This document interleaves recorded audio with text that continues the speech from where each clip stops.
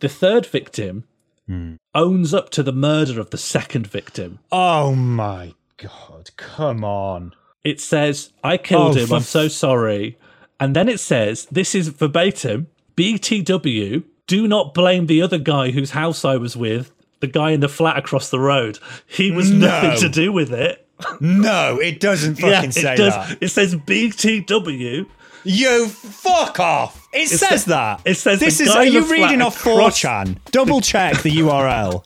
And the police went, nothing suspicious here.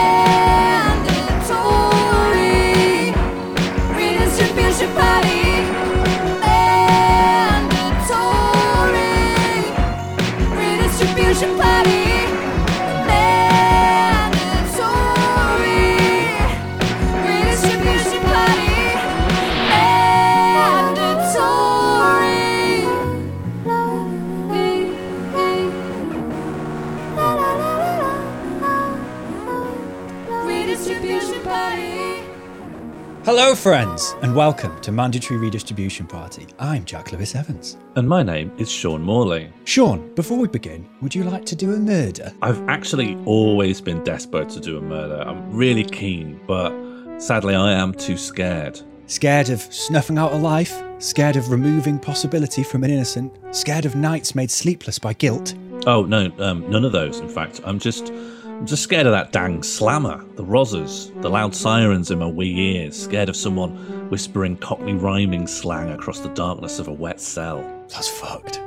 Well, you've got some food for thought coming up in this episode, which is about the rationales given for the repressive powers of the state. And I suppose we're going to talk about murders a lot, so if you don't want to hear about murders, you can skip to the end of the episode where we thank you for listening. And we'll also thank you for supporting us on Patreon, which you can do at patreon.com/mandatory redistribution party. Thank you very much to those of you who do support us on there. And for those of you without a coin to your name, we also accept praise, especially praise that's about us, but directed to your friends and family. Right, you ready to begin? Just one thing first. Yeah? Two can play at that game. Goodbye, my friend. Is Jonathan Creek propaganda? Because he's not technically a cop, is he? He's just a magician that snitches. He's not remotely a cop. No. He's not even a magician. He comes up with the magic for people with charisma. Yeah, he's just like one of the writers for a magician who does the tricks. And he's not even assisting a police officer. He's assisting a journalist. Right. So even though there's no actual police officers involved in the main cast, is it nevertheless propaganda? It's just a magician solving very elaborate crimes. A magician. Actually, tell you what, I believe that if you conceive of magic tricks and your profession is to conceptualize, perform magic, a magician still appropriately describes you, even though if you don't perform it. If you conceive of magic tricks in your own head, you're a magician. If your income comes from conceiving magic tricks and selling them to performance magicians, you are perhaps more even of a magician than the person who just has the ability to perform the things you created, because you're creating the ideas. Yeah, it's the writer-performer dichotomy, right? Mm-hmm. You can have someone purely write and someone purely perform. It's complicated. There's grey areas there. So I'm comfortable referring to Jonathan Creek as a magician. I'm just getting that down now. Okay. Because otherwise I'm going to be searching for a word out of the way. I'm going to be searching for a word to describe Jonathan Creek that's just going to slam the brakes on whatever this discussion is. Yeah, that's fair. I'm happy to call him a magician. Yeah, okay. Co-signed. Nomenclature confirmed. Now back to my original question.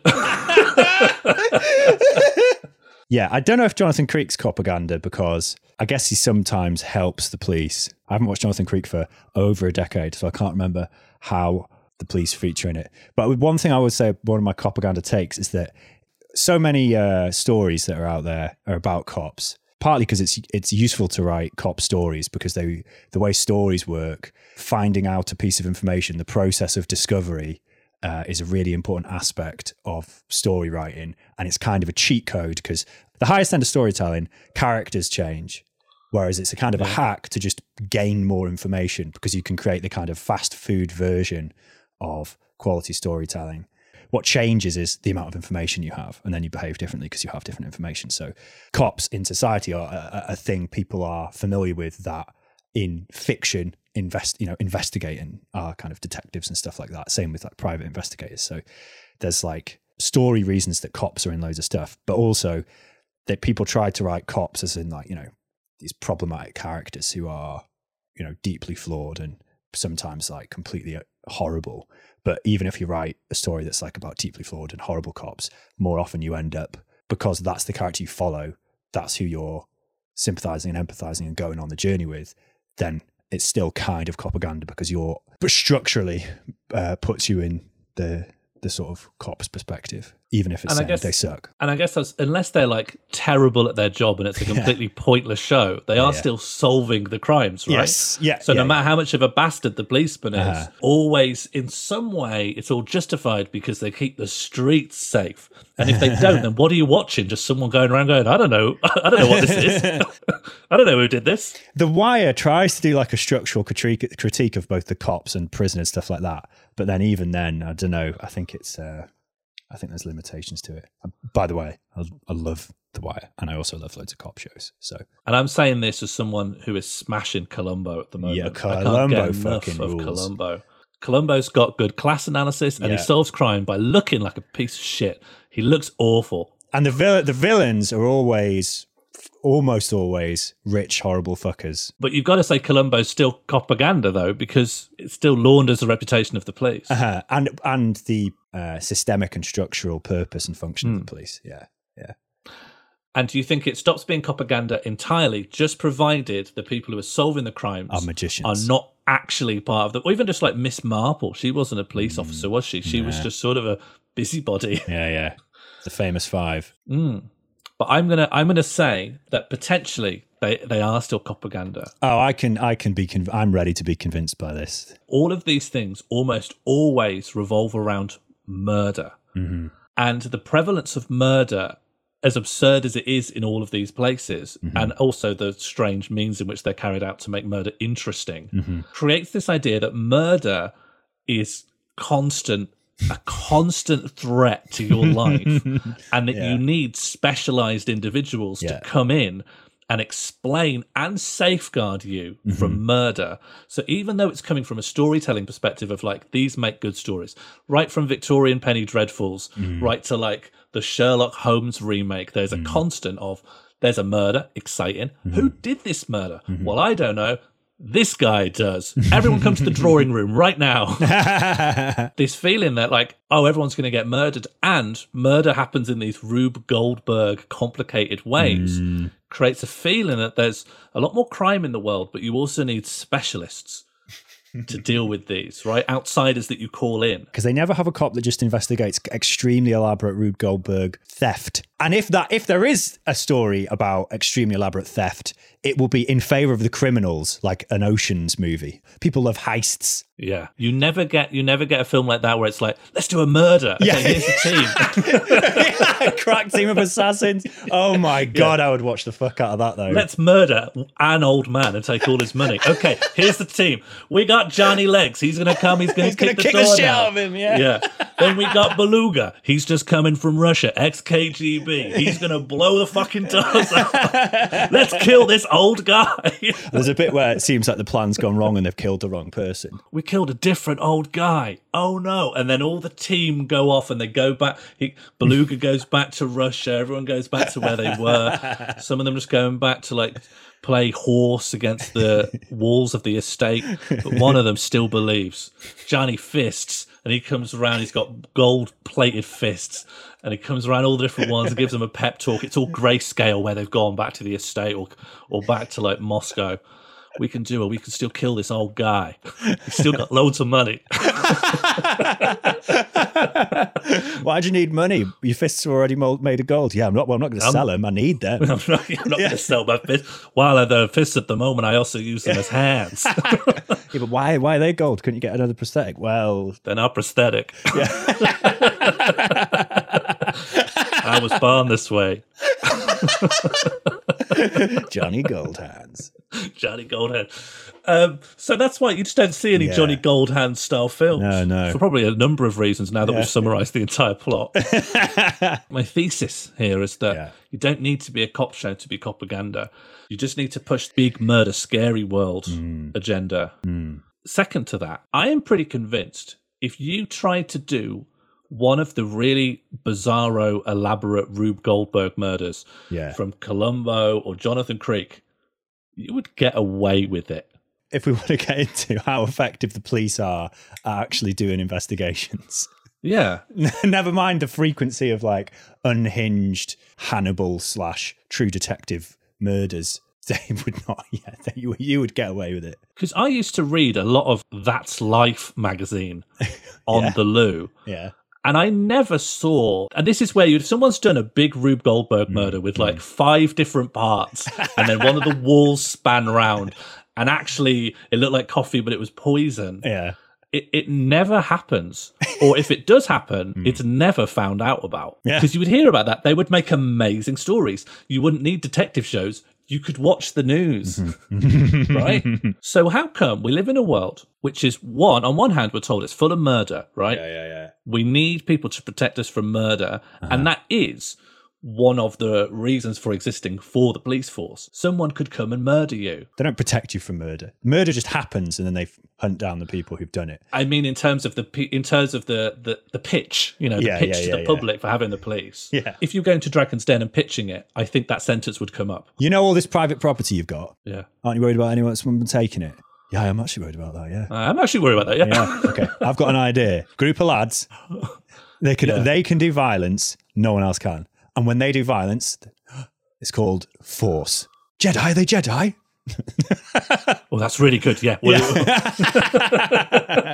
hadn't seen Star Wars when we started working on this, but we're going to incorporate that straight away. We'll put a thing that makes the zhoo noise in a baton. Yeah, we're all going to wear high-vis flowery robes down to our ankles. All these high-vis robe people, our main job is just to harass anyone outside of the same class status of the owner of the building. But they would definitely be like, we will stop murders. Exactly, right? Because you can't pitch it to the public and being like, we're going to stop you going in that building.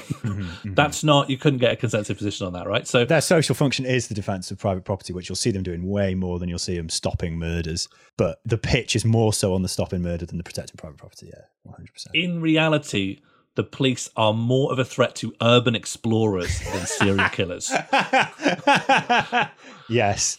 But despite that, we also have these TV shows, hugely popular, which give you a complete blueprint on how to do a premeditated murder in cold blood and never get caught. Yeah. Which there's no evidence that the actual police in real life know how to solve. By talking about propaganda, we're talking about the entirely wrong thing. What we should actually be talking about is Murder School. Everyone's watching Murder School. Everyone's watching Murder School, but where are the murders? Everyone has flunked Murder School. Now, I think a lot of people have consumed so much of that most people would be able to do a murder and get away with it if they chose to do it. But they don't. Yeah. They just don't do that. Do you want some murder stats? Hit me. Murders are pretty low. Yeah. About 700 reported murders a year on the highest end, but on average at the moment, it's about like 10 people in a million are murdered in England and Wales. But also, prosecutions for murders, like anyone being suspected of it and charged, is like less than 10%. If you do a murder, you are 90% chance that you're going to get away with it. And when it comes to what the murders are, it's normally stabbings, blunt force, occasionally a strangulation. It's like spur of the moment. I have a knife on me and I'm in an extreme situation of some kind, whether I'm like part of some kind of gang or something organized, or whether I'm just really angry, or whether I'm just something extreme has happened to me, or I have become extreme through some reason. What it isn't, it's like a 5-part revolving wall, different kinds of poisons on a Lazy Susan. And they can still only get 10% of them. They're idiot mode murders, right? Yeah. They're not like giganto brain murders. Yeah. And so there is every reason to believe if you wanted to go and do a giganto brain murder, which I think will only cost you about $2,000. Yeah. I say you can do a giganto brain murder on the cheap for around $2,000. I think you could do a pretty big murder and actually net gain and just call it austerity. Yeah. That's quite a big murder. Multi-murder. Ultra kill. Achievement unlocked. Platinum. Rampage. Consequences, 0. Actually, no, consequences, electoral gain. Consequences. You resigned because you kissed an aide rather than killing over 100,000 people. Oh, I'm going to have to go down in history as someone who just loved to kiss. Combo.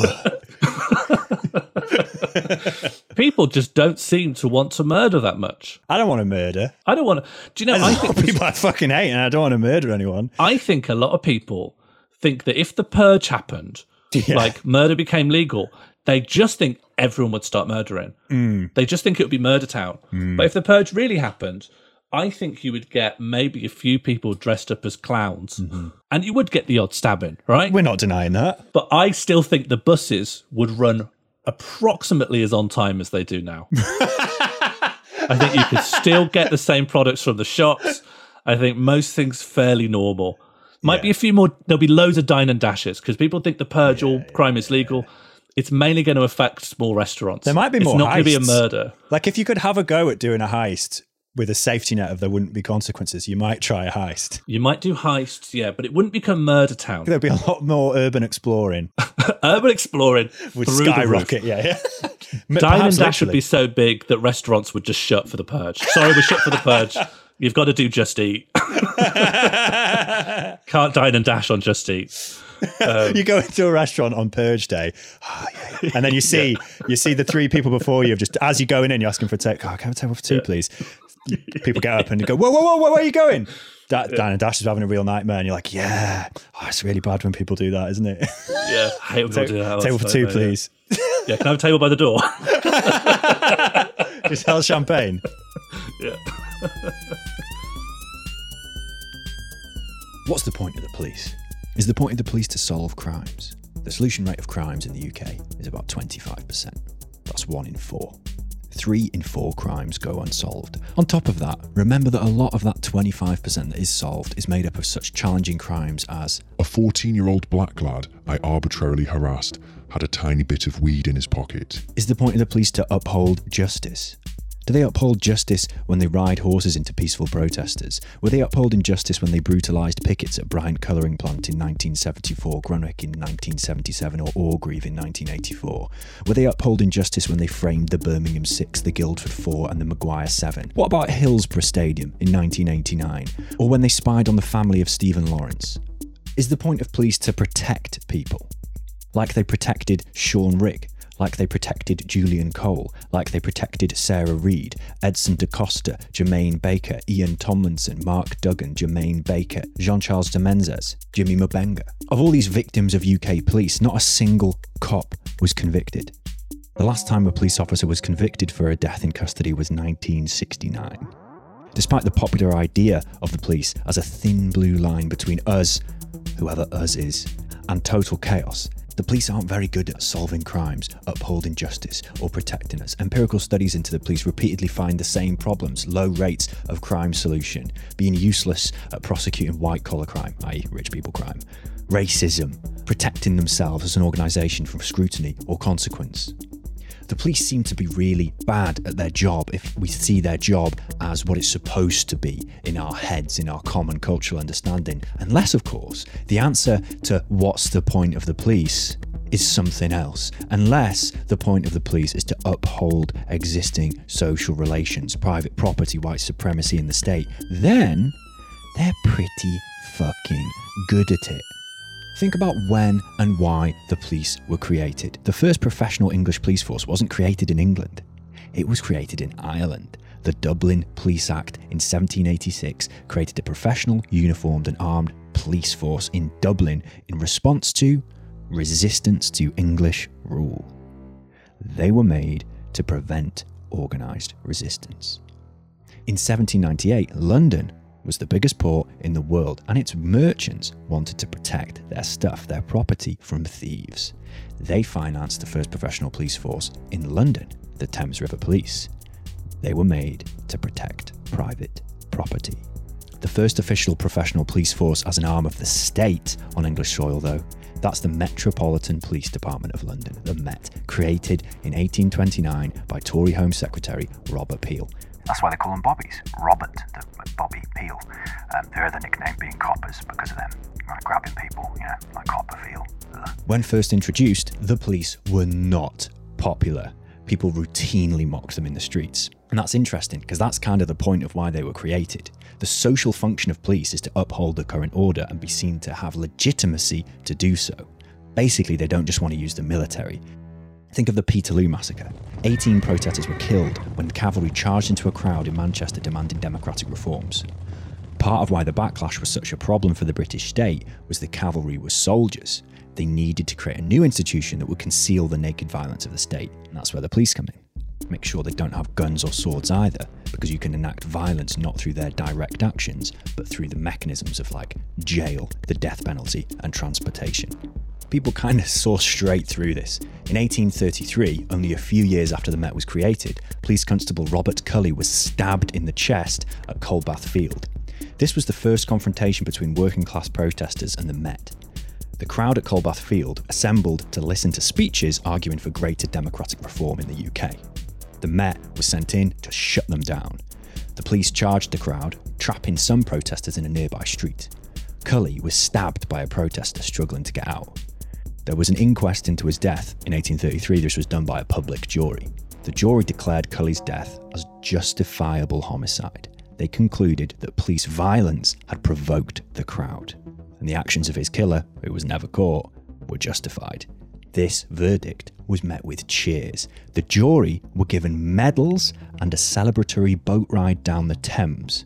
They were seen as defenders of freedom, heroes. Whatever the 1833 equivalent of today's bootlicking cop simps, were vastly outnumbered. Since the 1830s, the police have increased their perceived legitimacy. Job done in that regard. And sure, a lot of people hate cops, but I don't think there'd be a celebratory boat ride for anyone vindicating the stabbing of a cop today. Let's be real, a jury like that would never be given the chance to even make that decision today. But with their greater perceived legitimacy, they've also increased the scope of their actions. One revealing aspect of this has to be what's known as the Spy Cops scandal. Since the wave of protests that spread across the world in 1968, the UK police started infiltrating hundreds of political groups. They had always recruited informants that would get paid to snitch on their comrades. Now they took it to another level, creating fake identities and joining groups themselves. Who are these dangerous groups the police are going to go to such lengths to protect us from? Well, the vast majority are left-wing, progressive and environmental groups that challenge the existing social order. There's a lot about this that is fucked up, but one particular part that is especially fucked up is the fact that at least 20 undercover officers deceived women into intimate sexual relationships to get information and undermine these groups. In the words of one victim who had a child with an undercover officer posing as an animal rights activist, she felt she had been, be prepared, this is quite extreme, but I think justified language, raped by the state. After her son was born, this woman became less involved in activism and therefore became a less valuable source to the undercover police officer she had married, and he became increasingly distant. These actions by an individual would be horrendous, but that there's an organisation that tells people to do this, that trains people to do this, that pays people to do this, is to me even more horrifying. And to what end? To ensure environmentalism doesn't advance? To maintain the existing system in all its unsustainable cruelty?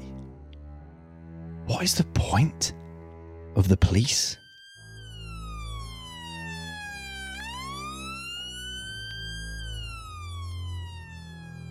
So, we've been sold on this idea.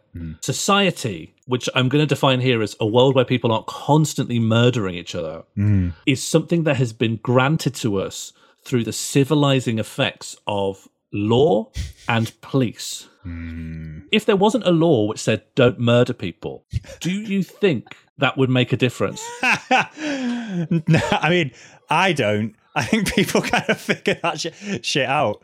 The big bads, the big social bads are pretty obviously socially bad. It's why I'm sure it's lodged in your brain, you know, from the new atheism era of like, well, where'd you get morality from? Oh, did you need someone to explain not to murder? Did you need a higher being to tell you to not murder? I think there's like some real big deep down philosophies at play when it's not a new thing. Like Hobbes was writing in somewhere in the 16th century? 17th century, yeah. During the Civil War. But he basically thought and created a cornerstone of liberalism, which says that if you don't have like a modern state where people sacrifice very basic freedoms to live in a city state where there's going to be law and order and authority and hierarchy, that you are going to be living just in Game of Thrones pure raids all the time style, where raiders and bandits are going to come around every other week and just set fire to everything. Hobbes' ideas, because obviously he's writing at the time of the Civil War, so I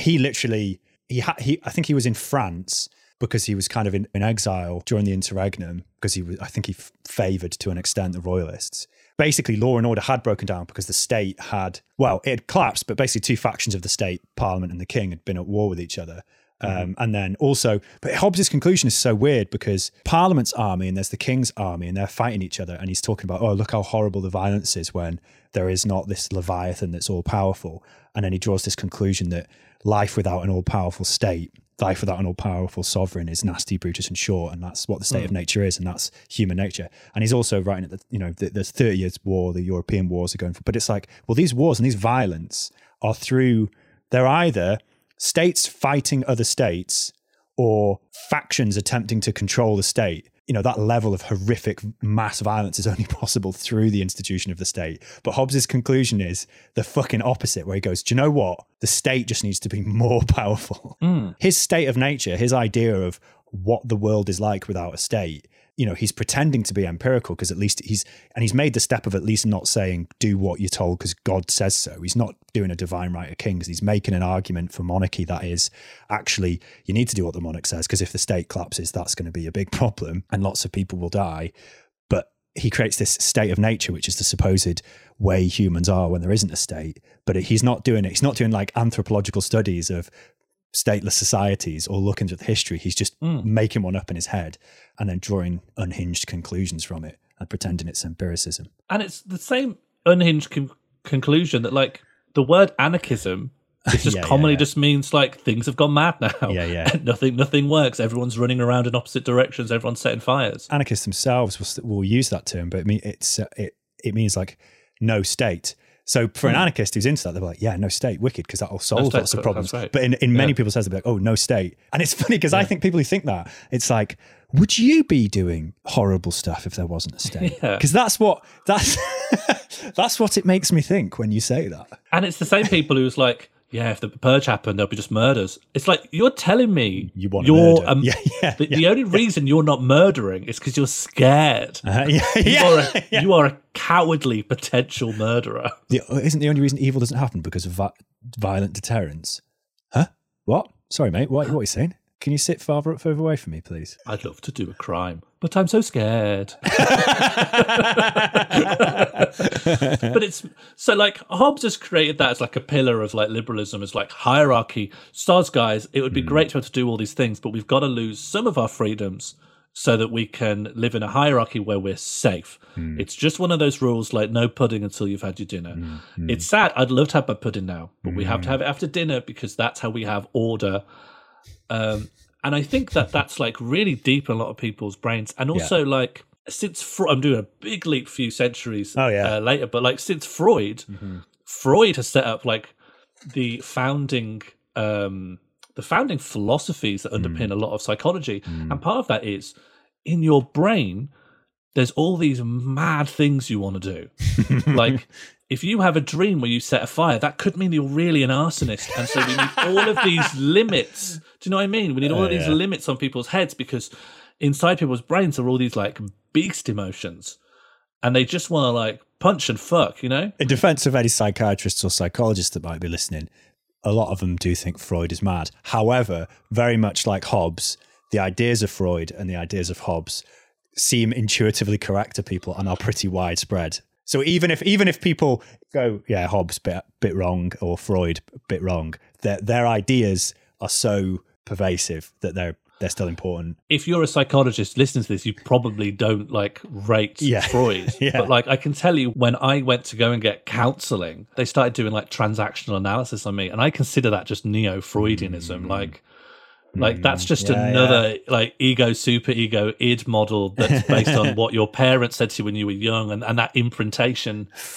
Like this stuff's not gone. It's still part of the bones of these disciplines, and all of them are based on this idea that like humans are wrong-uns, right?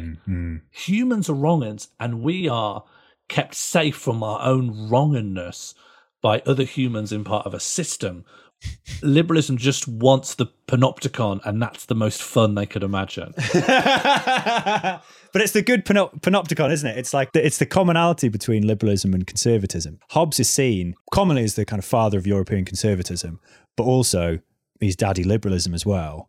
And they're coming from, because everyone knows that conservatism comes from these premises of like humans are innately fucked and need to be controlled, and they need like authority figures, etc., etc.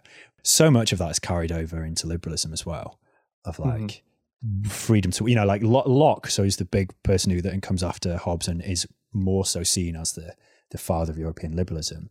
He was involved in the emergent slave trade and writing the Constitution of, I think, Carolina, where he had some control of kind of plantations there, or had investments in them, and he's writing stuff about human liberty while profiteering from slave labor. The links between kind of quite atrocious authoritarian thinking and liberalism are pretty bleak. And again, it's like that thing of, even Locke's coming from the assumption that people will do rough shit if they get away with it. And it's like, yeah, you would think that if you owned slaves.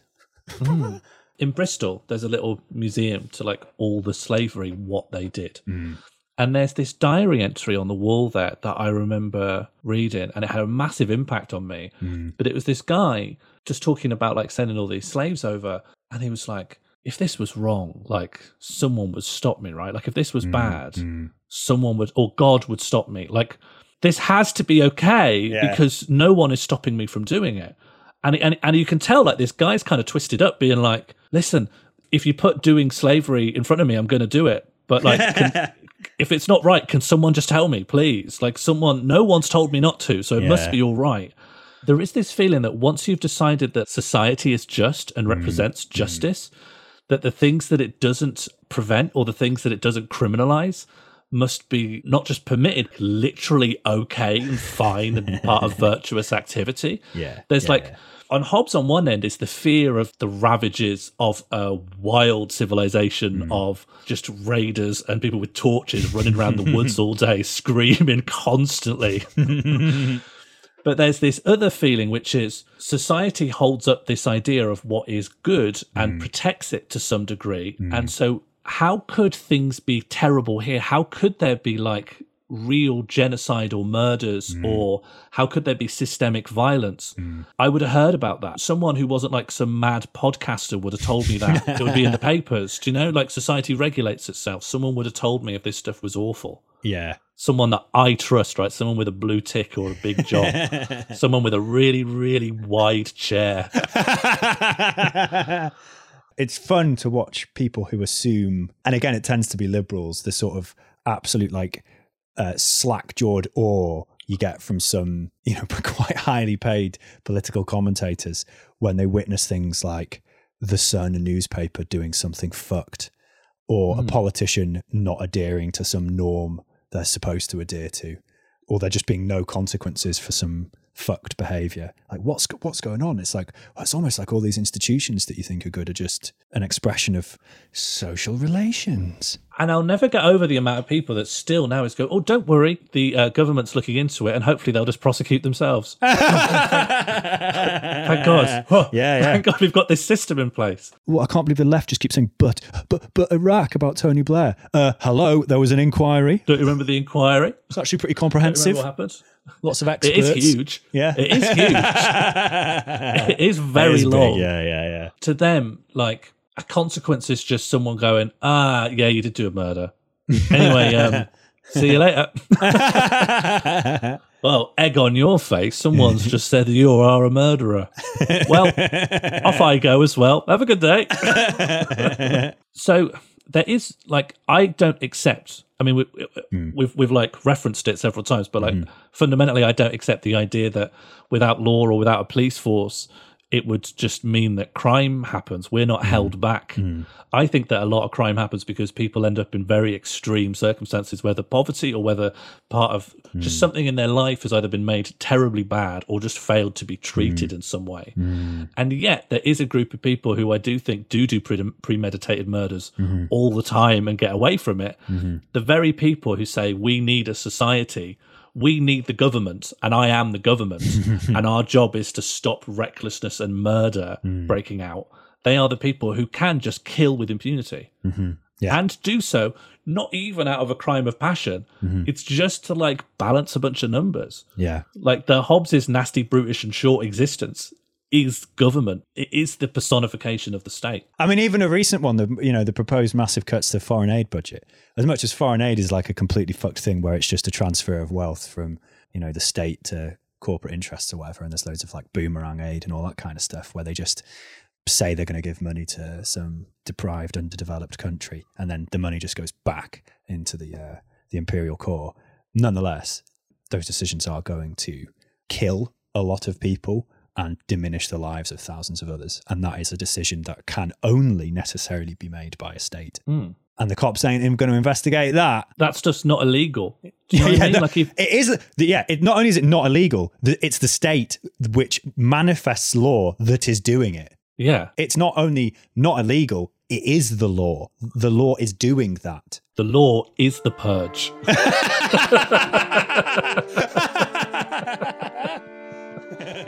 During the time that men live without a common power to keep them all in awe, they are in that condition which is called war, and such a war as is of every man against every man, where every man is an enemy to every man, and which is worst of all, continual fear and danger of violent death, and the life of man is solitary, poor, nasty, brutish, and short. Signed, Mr. Thomas Hobbes, age 63 and a half. Human beings sure are lucky civilization came along to hoy us all out of the cack. Before gatehouses, policemen, CCTV, all human interaction could be summed up by a looping gif of cavemen bonking each other on the head with a thick club in the shape of a chicken drumstick. Were it not for the bittersweet medicine of a repressive society, then who's to say how many people would not be in beast mode right now? That's why I never venture too far into the countryside, lest the urge to kill consume me completely. Thomas Hobbes was the first big hitter in telling us that human beings are simply a box of murder energy. But the more modern formulation comes from Freud. In his 1929 book Civilization and Its Discontents, Freud sketches out the human being as a creature with immutable drives for individual pleasure, driven to violent behaviour towards authority figures, sexual competitors, and anything that obstructs their crusade for individual gratification. Here is a guy in desperate need of some female friends.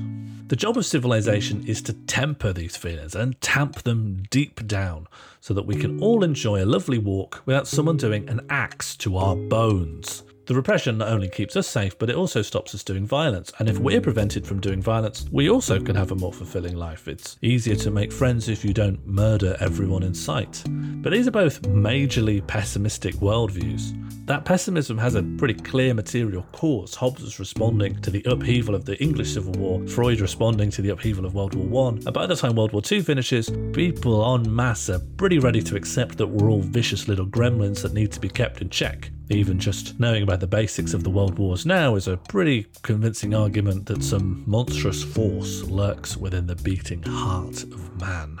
But it's this basic mistrust and fear of humanity that I really want to push back on. Firstly, civilization is not the cure for this kind of brutality. It is the cause. These weren't hordes of marauders roaming the countryside. These were wars. And like all wars, they're made possible by the constant state of competition between political factions, nation states, territories. In a Hobbesian state of nature, these things don't exist. In a Hobbesian state of nature, a world war simply couldn't happen. And if human beings are inherently bloodthirsty, why did we have conscription? Why did people return from these wars utterly traumatized? In short, I think they've got it all backwards. Authority, hierarchy, repression. These only provide more motivation for violence. Secondly, what is this repression if not violence itself? If your aim is to minimize brutality against people, when you hear what these foot soldiers of your police state are doing to people, you're going to do a shit. Thirdly, what kind of creature is a human supposed to be in this world? An absolute horrible murder machine built to lie and steal and overpower and grasp and grab and consume. You're telling me you pop this guy into a police state and it'll suddenly calm down completely and develop an interest in poetry and social work and tiddlywinks? It's like you're telling me you trapped a xenomorph in a panopticon and it's suddenly got really into learning the trumpet.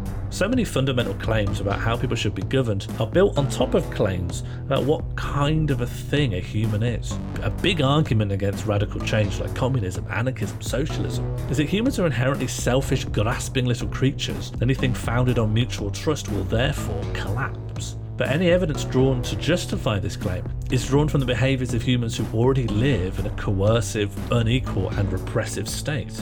People are selfish, just look at the selfishness performed by these insecure gig economy workers. People are lazy, look at the unemployment rate in these ex-mining villages. People murder each other, look at all the huge propaganda campaign offering secure work in the army. People hurt each other, look at the knife crime that tracks to poverty in dense urban areas. People simply aren't compassionate. I approached a family of strangers eating alone and asked if I could have a third of their son's pizza in return for an all-day bus and tram ticket, and I got hot gravy thrown at me just because I tried to get on the table. There is a hard limit to what you can learn about a creature by studying how it behaves in captivity. Lastly, if all this is based on claims about what human beings in the state of nature might be like, maybe it's worth looking at humans who live furthest from modern society and see if their behaviour does conform to the conjecture of white Europeans after all. The accounts of actual anthropologists paint a completely different story. Described by anthropologist Joanna Overing as a functioning anarchist society, the Piaroa people of Venezuela are considered one of the most peaceful societies in the world. They see competition as spiritually evil, they reject authority and hoarding resources outright. The Tiv people of central Nigeria see all authority as inherently suspect and believe people can only attain power by consuming the power of others. In the Malagasy state of Highland Madagascar, decisions are made by consensus. Adults giving orders to other adults is viewed with suspicion. The Palawan people of the southern Philippines have no hierarchy between age and gender. They do not recognise authority outside of seeking counsel for those who pass on skills or knowledge freely to others in the tribe. And the shared feature of all these societies, in addition to being non-hierarchical, is that they're peaceful. Violence is rare and murder is almost unheard of. And the prevalence of peaceable anarchistic social structures in tribal society is so frequent that there are anthropologists suggesting that these are the remnants of what was once the dominant mode of human society on Earth. So maybe the pre-civilization world wasn't just the Hunger Games up until the invention of irrigation. Hey, if you're listening to this, you've found Disclaimer Corner. Yeah, it is possible to find tribal societies that are both hierarchical, violent, or both, and there are a good many anarchist-described societies whose treatment of women is very bad. And I don't think these tribes represent some kind of ideal way of living, just they show you don't need to be repressed to be peaceful and cooperative. Basically, don't become a primitivist. I do not want to return to a pre-agrarian society. Antiseptic was the best medical invention of all time. Don't message me, don't email me. I'm not willing to argue about this. Violence and brutality is built into our society and our economy, and not into human nature. And if aliens landed with a completely different kind of nature, but they nevertheless had to eke out a living in our economy, they'd probably have to do a lot of the same stuff. They'd have to sell their labour to whoever would take it, they'd have to return profits to shareholders, the military-industrial complex would still exist, and they would still require soldiers and war. Compared to that, I just don't see how violence is built into the structure of me and 20 randos living in a farm outside the perimeter of society. I mean, I can't promise we won't have a dust-up or two if Pavel fucks up the carrots, but no one's evading Iraq.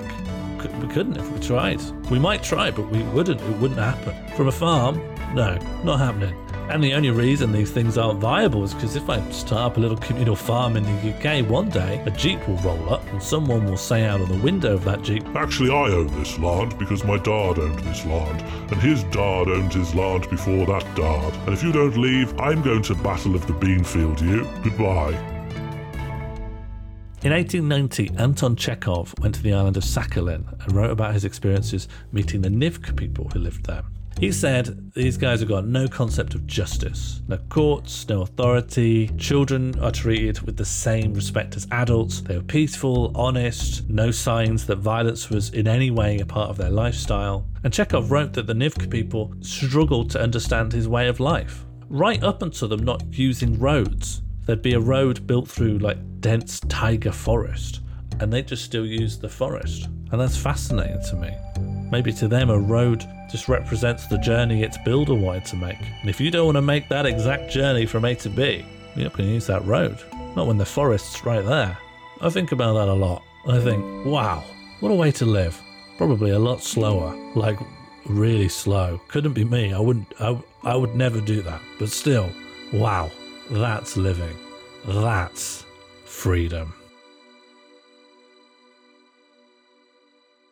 I ended up reading about a very recent serial killer who, at all points in the story, is grossly incompetent. They're not Moriarty, is what you're saying. Yeah, so they're not Moriarty. Yeah. So they were known as the Grinder Killer, and one disclaimer is like, this is a date rapist in the gay community who killed their victims. Quite likely, a lot of the reason this stuff wasn't investigated properly is because of institutionalized homophobia on part of the police, and they're just going to think it's too icky to work out who killed a gay man, so they kind of didn't. Yeah. These murders, so overwhelmingly obvious what's going. I'll just talk you through how this works, right? So this guy would date rape and murder men he met on Grindr. And the first person he does it to, he has a body to dispose of, right? That's always the problem with serial killing. You have a body to get rid of. So he leaves it outside his flat. Right. And what?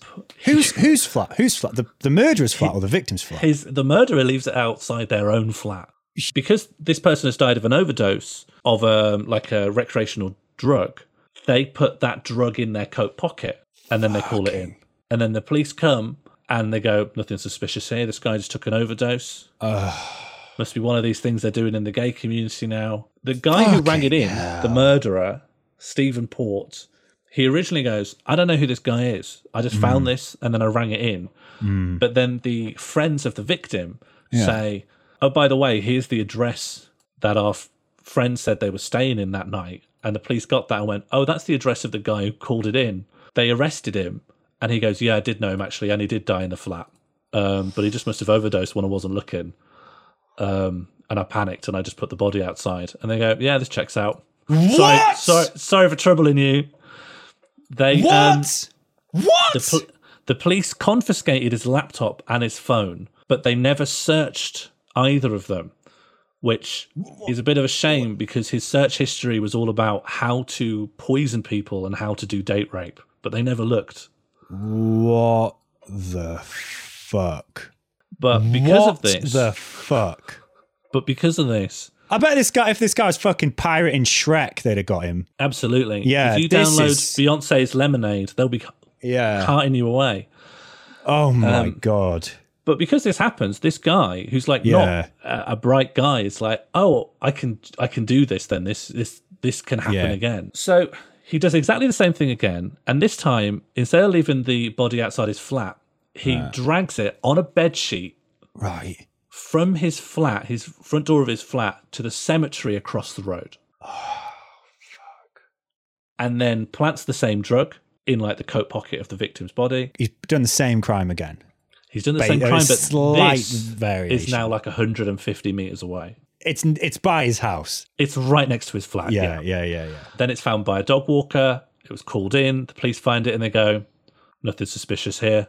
This is because they overdosed and they've got the drug here, so nothing suspicious. Fucking hell. So the friends and family try to get in touch and are absolutely blanked by the police. But they're saying this guy didn't take drugs. This really isn't like him. This is very extraordinary behavior. We think there's foul play. Nothing. No investigation launched. Murder number 3. Fuck's sake! This is where things start getting bonkers. He does the exact same thing again and takes a body using the exact same method, puts it on a bed sheet, takes it to the exact same spot in the cemetery, does the exact same thing. It's found by the exact same dog walker. It is the same guy who finds the third one. But then this time, he's included a fake suicide note on the body. And this suicide note is the most suspicious fake thing I've ever seen. Oh. The third victim owns up to the murder of the second victim. Oh my God, come on. It says, I killed him, I'm so sorry. And then it says, this is verbatim, BTW, do not blame the other guy whose house I was with, the guy in the flat across the road. He was nothing to do with it. No, it doesn't fucking say that. It says BTW. You fuck off. It says that. It says this the is. guy Are in the you reading flat off 4chan? Double check the URL. This was got from the papers. I got this out of. You can look Did the this up on, papers get it from 4chan? The papers did not get it from 4chan. The papers got it from like police records. That's fuck. This is. I'm so. There's so many things that are troubling about this. I just don't want to believe it. This is fucked. That is so fucked. Do you know what I mean? And the police went, yes, nothing suspicious here. And great, because we found out who killed the other guy. And we don't need to do an investigation into the guy in the flat across the road because this note says it wasn't him. Wow. Do you know what I mean?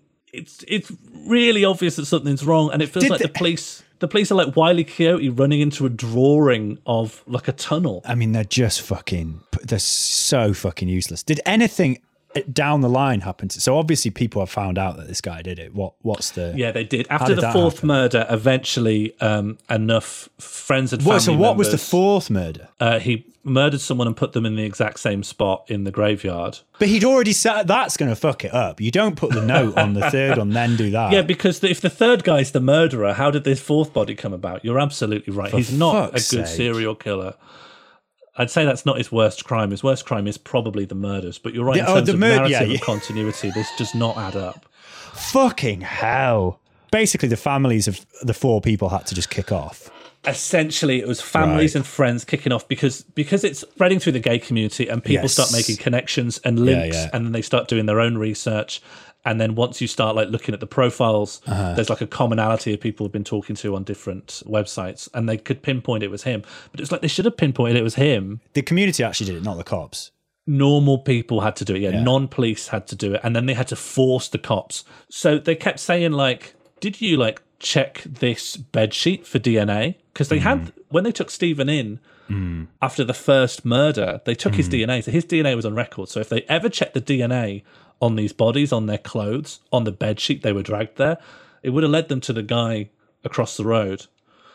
And also, after they got the suicide note, the coroner asked the lead detective, so have you checked with the family if this is even his handwriting? And the detective said yes, but that wasn't true. Oh.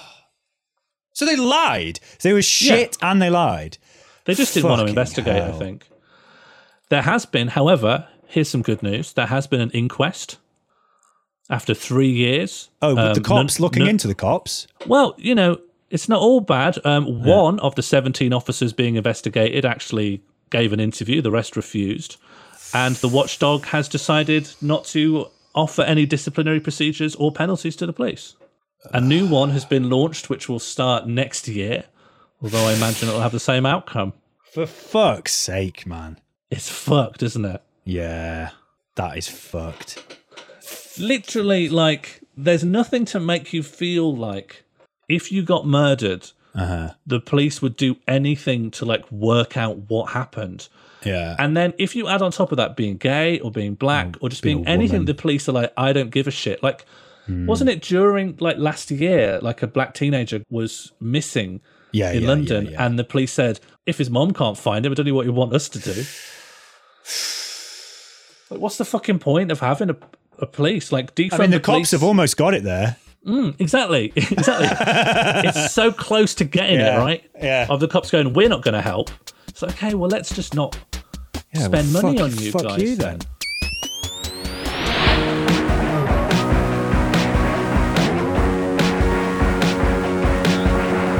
Mandatory Redistribution Party was created and produced by Sean Morley and Jack Lewis Evans. Our title theme was created by Ella Jean with additional music by Jack Lewis Evans and Sean Morley. Please consider supporting us if you are able at patreon.com/Mandatory Redistribution Party or by sharing this episode with your friends or line manager.